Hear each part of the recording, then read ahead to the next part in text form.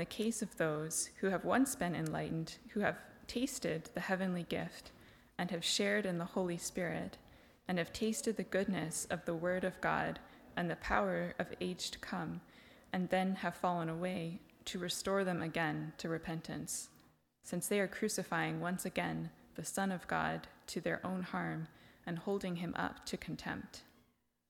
For land that has drunk the rain that often falls on it, and produces a crop useful to those for whose sake it is cultivated, receives a blessing from God.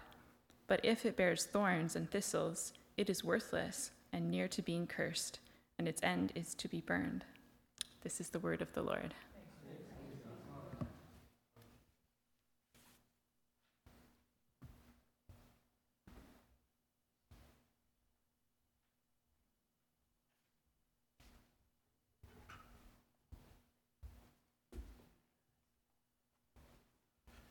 Good morning, church. And good morning to those of you worshiping with us online. I was thinking about all the things that have happened in the life of our church just in the past week. Sickness, accidents, even death. And I was reminded of a verse of Scripture, 2 Corinthians 4, verse 7, that says, "We have this treasure in jars of clay to show that the surpassing power belongs to God and not to us." And so with that thought, I'm here this morning to pray that in my weakness, God's strength can be revealed. So let's pray. Lord God, we thank you. We thank you for your word. We thank you that you are the God who speaks. And when you speak to us, Lord, your word gives us life. Your word carries life to us. And so, Lord, this morning we pray that your life and your word will speak to us, will grow us, and will help us to make us more like Jesus. In his holy name we pray. Amen.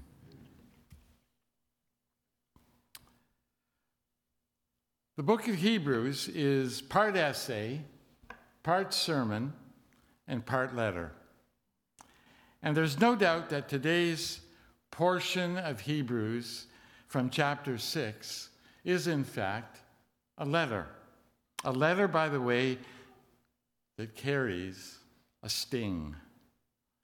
You may recall that the writer began chapter 5 in the book of Hebrews speaking of Jesus as the great high priest, like Melchizedek, only better. He was writing in a very theological way, writing about doctrine, teaching about what Christians believe. But suddenly the tone and the style of his letter takes a change.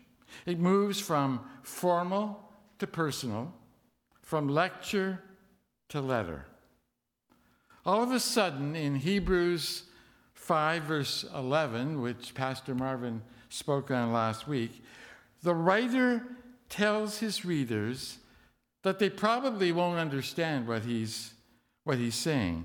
It's hard to explain, he tells them, since you have become dull of hearing. Imagine that. He's telling his readers that they have become dull of hearing. I mean, he doesn't pull any punches, does he? The writer of Hebrews moves, you see, from teaching to his readers to scolding them. Now, the literal word that's used here for dull is sluggish. Sluggish. You have become sluggish of hearing, he tells them. Sluggish of hearing. That's how he begins. And then on the backside of today's reading, that word sluggish comes up again. If you have your Bibles with you, you might want to turn to Hebrews 6:12. And the writer says there, "We desire that you may not be sluggish." It's as if the writer of Hebrew stamps that word sluggish on the front portion of this section and then stamps it again on the back portion so that his readers won't miss his point. Now, D.A. Carson calls this particular portion of Hebrews from 5:11 to 6:12, he calls it an envelope. And so today, we are going to look at this envelope marked sluggish, and we're going to open it, and we're going to examine the letter that's inside.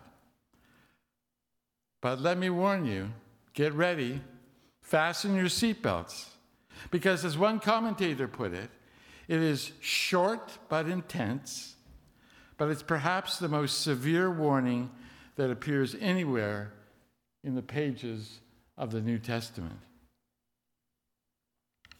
You have been sluggish of hearing, says the writer of Hebrews. First of all, we have to understand that this is a problem. Sluggish of hearing. It's a problem not of the ear. It's rather a problem of the heart. He's spoken, the writer of Hebrews has already spoken about this already when he told them a little earlier not to harden their hearts as their forefathers had done when they traveled to the promised land. They complained, you may remember. They wanted to go back to Egypt. They didn't trust the Lord. They didn't believe that he was helping them out. Despite all the things that they had seen, despite all the miracles that he had done for them, their hearts were hard. Their hearts were like a stone. Now, did you ever see a stone grow? Of course not. Stones don't grow. They're not alive. Only living things grow. And that's the writer's point. Faith in Jesus Christ is a living thing. It's meant to grow. It's meant to advance. It's meant to mature. But the writer of Hebrews warns his readers that their faith is going nowhere. It's sluggish. It's just sitting there, doing nothing, sitting on the ground like a stone. You're sluggish, the writer of Hebrews tells his readers. You're not moving forward. You're not growing. Using another illustration, he says, you're like a baby who drinks milk when you should be eating solid food. J.I. Packer described this kind of non-growth in the same way, and let me just quote Packer. He once said, "The wife of one of my colleagues recently had a baby. You know what a joy it is? A joy it is when parents, for those first few weeks, have a baby. But just imagine," says Packer, "just imagine if the months and the years went by and the baby never grew. Imagine that. Imagine if the baby never grew. Imagine if, say, at the end of 5 or 10 years, the baby was still 18 inches long, lying helpless in a cradle. Right, it would be a nightmare. No one would be rejoicing. No one would be happy. It would be a tragedy. And says Packer, it's equally horrible when the children of God, newborn babes in Christ, fail to grow toward the stature of their Savior. Therefore, says the writer of Hebrews at the beginning of chapter 6, let us leave the elementary doctrine of Christ and go and move on to maturity. It's a call for the readers of this letter to grow up in their faith. But it's more than that. As one writer put it, this is a warning as well as a call for all of us to make progress in our faith. If we are not more knowledgeable in the faith now than we were a year ago, if we are not growing in holiness and in our commitment, then we had better check what's going on inside of us. And so my question to you this morning is, are you growing? Are you more holy now than you were 1 year ago? But how do we grow? How do you become mature in your faith? Obviously, you need a foundation of some kind in order to build something on. But the writer's point here in verse 1 of chapter 6 is that you have to move on beyond a foundation. You wouldn't get much of a house if all you did was dig a hole in the ground, put a foundation in, and then go and dig another hole and put another foundation in. And go dig a hole in the backyard and put another foundation in. A foundation is essential, he's saying. That's true. But you have to move beyond that. You have to start working on the rest of the house. But just so that there's no doubt about what this foundation ought to be, the writer of Hebrews then describes what he calls the elementary doctrine of Christ. He lays down 3 essential points which are basic, foundational to Christian faith.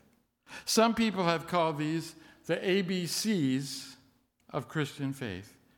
These are the foundation blocks on which our faith begins. And they're listed there in verses 1 and 2 from today's reading in chapter 6. The ABCs of Christian faith, the foundation blocks of our faith, are these. A, repentance from dead works and faith toward God. As Ephesians 2 tells us, we are dead in our sin, and all our good works don't make us right with God.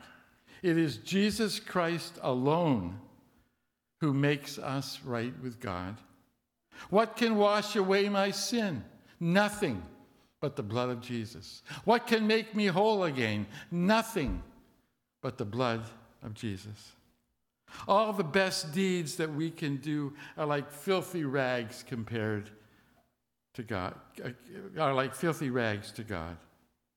As Ephesians 2:8 puts it, for by grace you have been saved through faith, and this is not of your own doing. It is a gift of God, not a result of works, lest any person should boast. And so, we repent of the sin that's in us. We receive Christ's grace. And then to have faith toward God is to put our trust in what he has accomplished for us on the cross on our behalf. We trust him with everything we have, with everything we are. And in that trust, a relationship of love develops with him. It starts to grow. And the young believer starts to understand, oh, now I see. God is not just a concept. God is not just an idea. God is just not an intellectual construct. God is real. God is real. And not only is he real, he loves me. He loves me. The young believer starts to understand. That's point A. Point B, instructions about washings, the laying on of hands. Scholars have many different interpretations in their understanding about what the writer of Hebrews was saying exactly here. But there seems to be a general consensus that it's connected with teachings about baptism, instructions about washings. It's connected to baptism. Baptism with water is how people are initiated into the church. And the laying on of hands, well, whether it's at baptism or at ordination, symbolized the gift of the Holy Spirit being imparted to a believer or believers as the church set that person or people aside for a particular purpose. Both baptism, I want you to notice this, both baptism and the laying on of hands take place in the context of a church. Baptism, both baptism and the laying on of hands, can only occur with other believers. I mean, I suppose you could, baptize yourself if you really wanted to do that, but that wouldn't be a real baptism. It has to be done in the context of a church. Laying on of hands, you could lay your hands on yourself. I suppose you could do that, but when they talk about laying on of hands, that's not what they're talking about here. They're talking about it being done in the context of the body of believers. You see, you cannot be a Christian on your own. Together, we make up the body of Christ. Together, we are each part of Christ's body, the church. We need one another. We need one another. As Paul told the Corinthians, the eye cannot say to the hand, I have no need of you. And the head can't say to the foot, I have no need of you. We need one another if we're really going to grow. If we're really going to grow, we need one another. As Ephesians 4:16 puts it, when each part is working properly, it causes the body to grow and to mature, building itself up in love.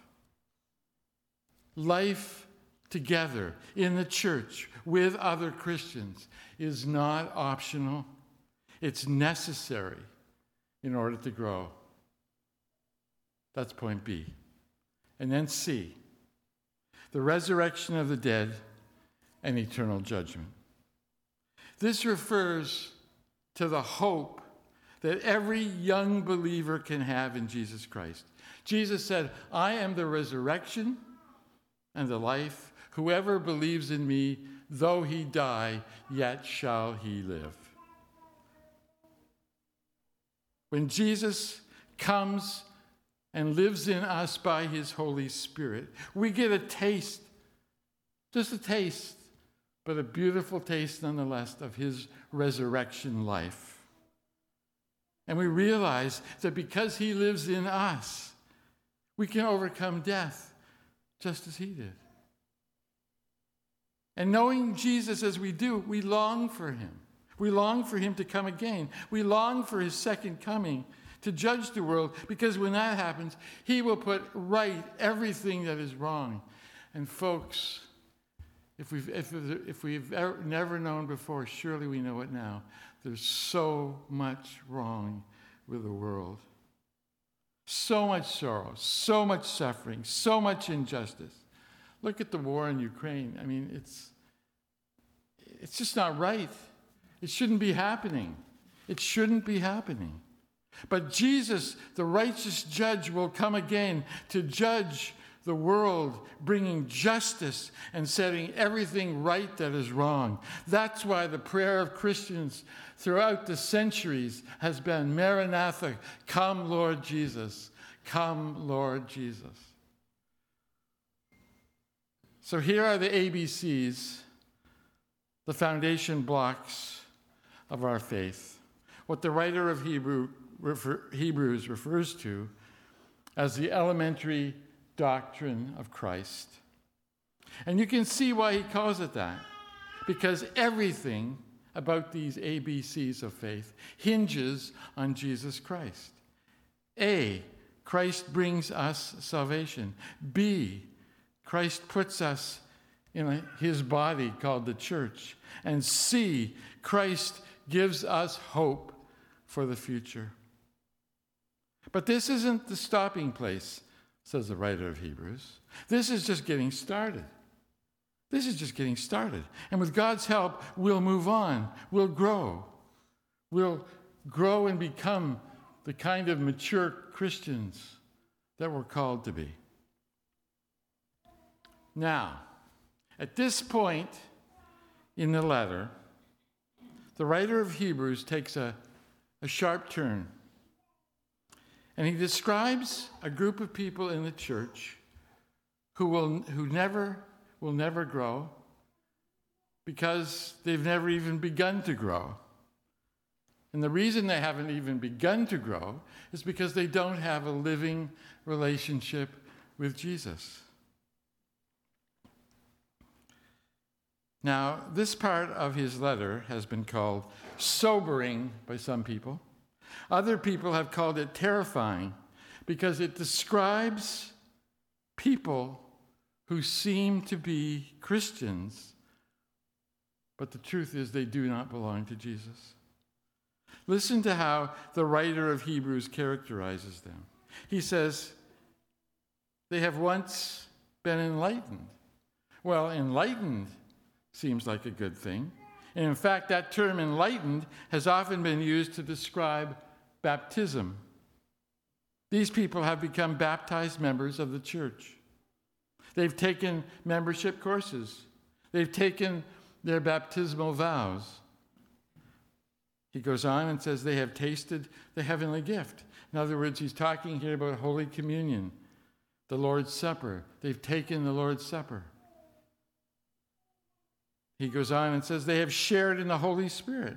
Well, at first glance, you'd say, well, it's tempting to say, well, if they've shared in the Holy Spirit, that must mean they're people of true faith. But no, you see, the Holy Spirit can convict you of sin, but that doesn't mean he has filled you with his Spirit. They have tasted the goodness of the Word of God. In other words, they've listened to the gospel message, perhaps for years. Perhaps they've heard the gospel message hundreds of times. Perhaps even more than that, perhaps they've even preached the gospel message themselves. You see, there can be pastors who are in this category too. They've experienced the powers of the age to come.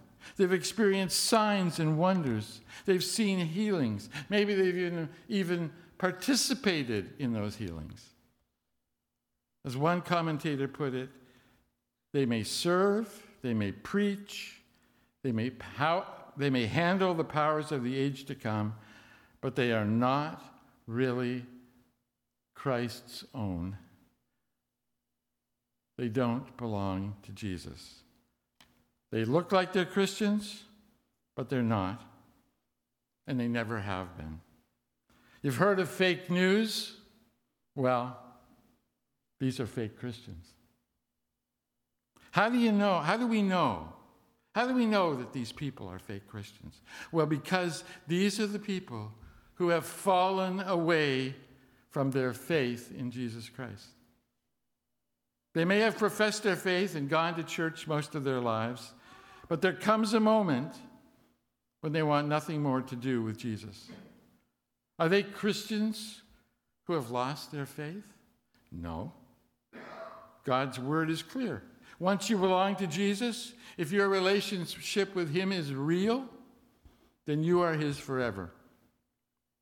Listen to these passages of Scripture. John 10:28. Jesus says, I give them eternal life, and no one will snatch them out of my hand. Or John 6:37, where Jesus states clearly, whoever comes to me, I will never cast out. Or Romans 8:39, that says nothing, absolutely nothing in all creation will be able to separate us from the love of God in Christ Jesus our Lord. Or Philippians 1:6, which promises, he who began a good work in you will bring it to completion in the day of Christ Jesus.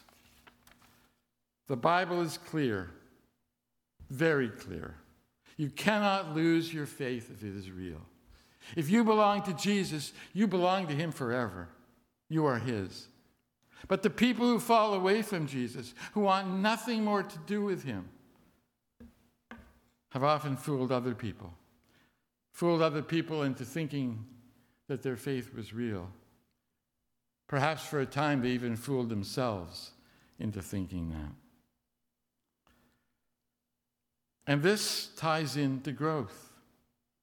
Because if you're a sluggish Christian and you're not much interested in growing, and you really don't care if you become more like Jesus, then the question remains, are you truly converted?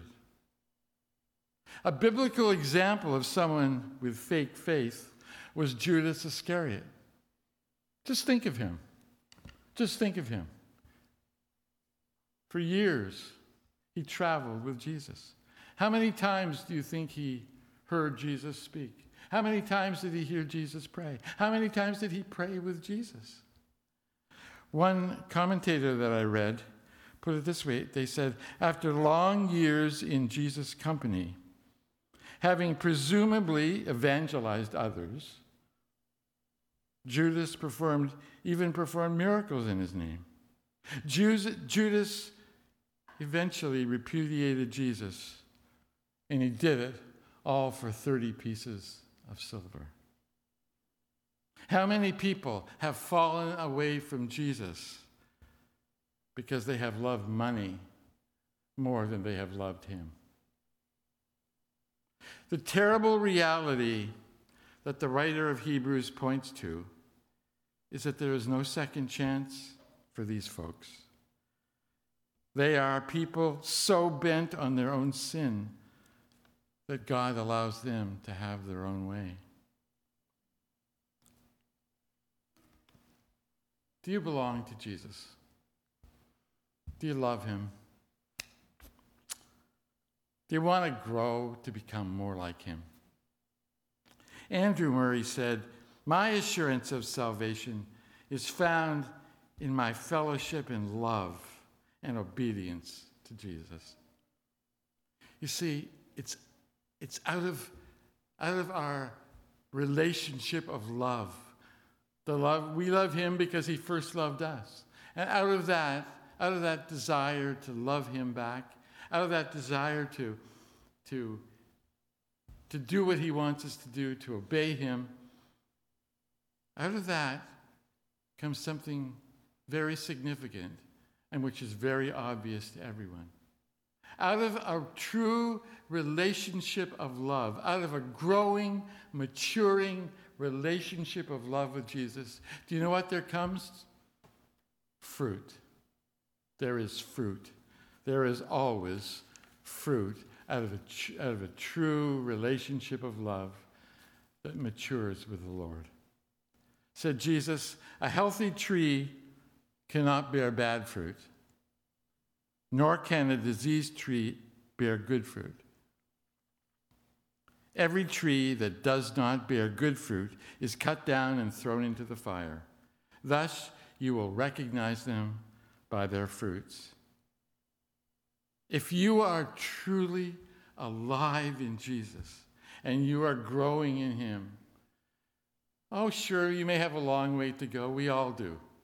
But if you are growing little by little in Jesus Christ, then there will be fruit in your life.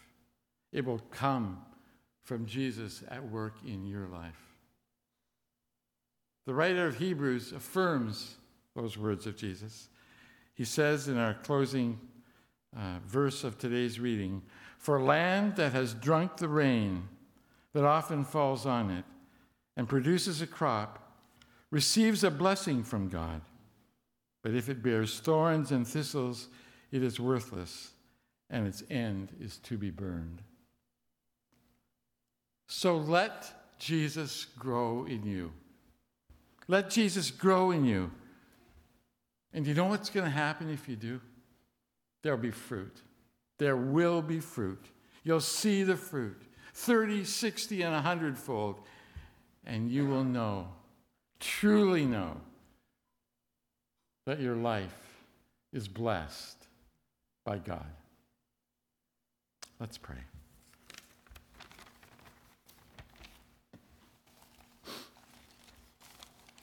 Lord, we thank you for your love. We thank you for your word. And Lord, would you take the word that you've shared with us today, and would you help us to grow? Would you help us to grow to become more like Jesus? Lord, we don't want to just be baby Christians. We want to be people who look like Jesus and whose lives exhibit fruit, all for his glory, all for your glory, Lord. In Jesus' name we pray. Amen.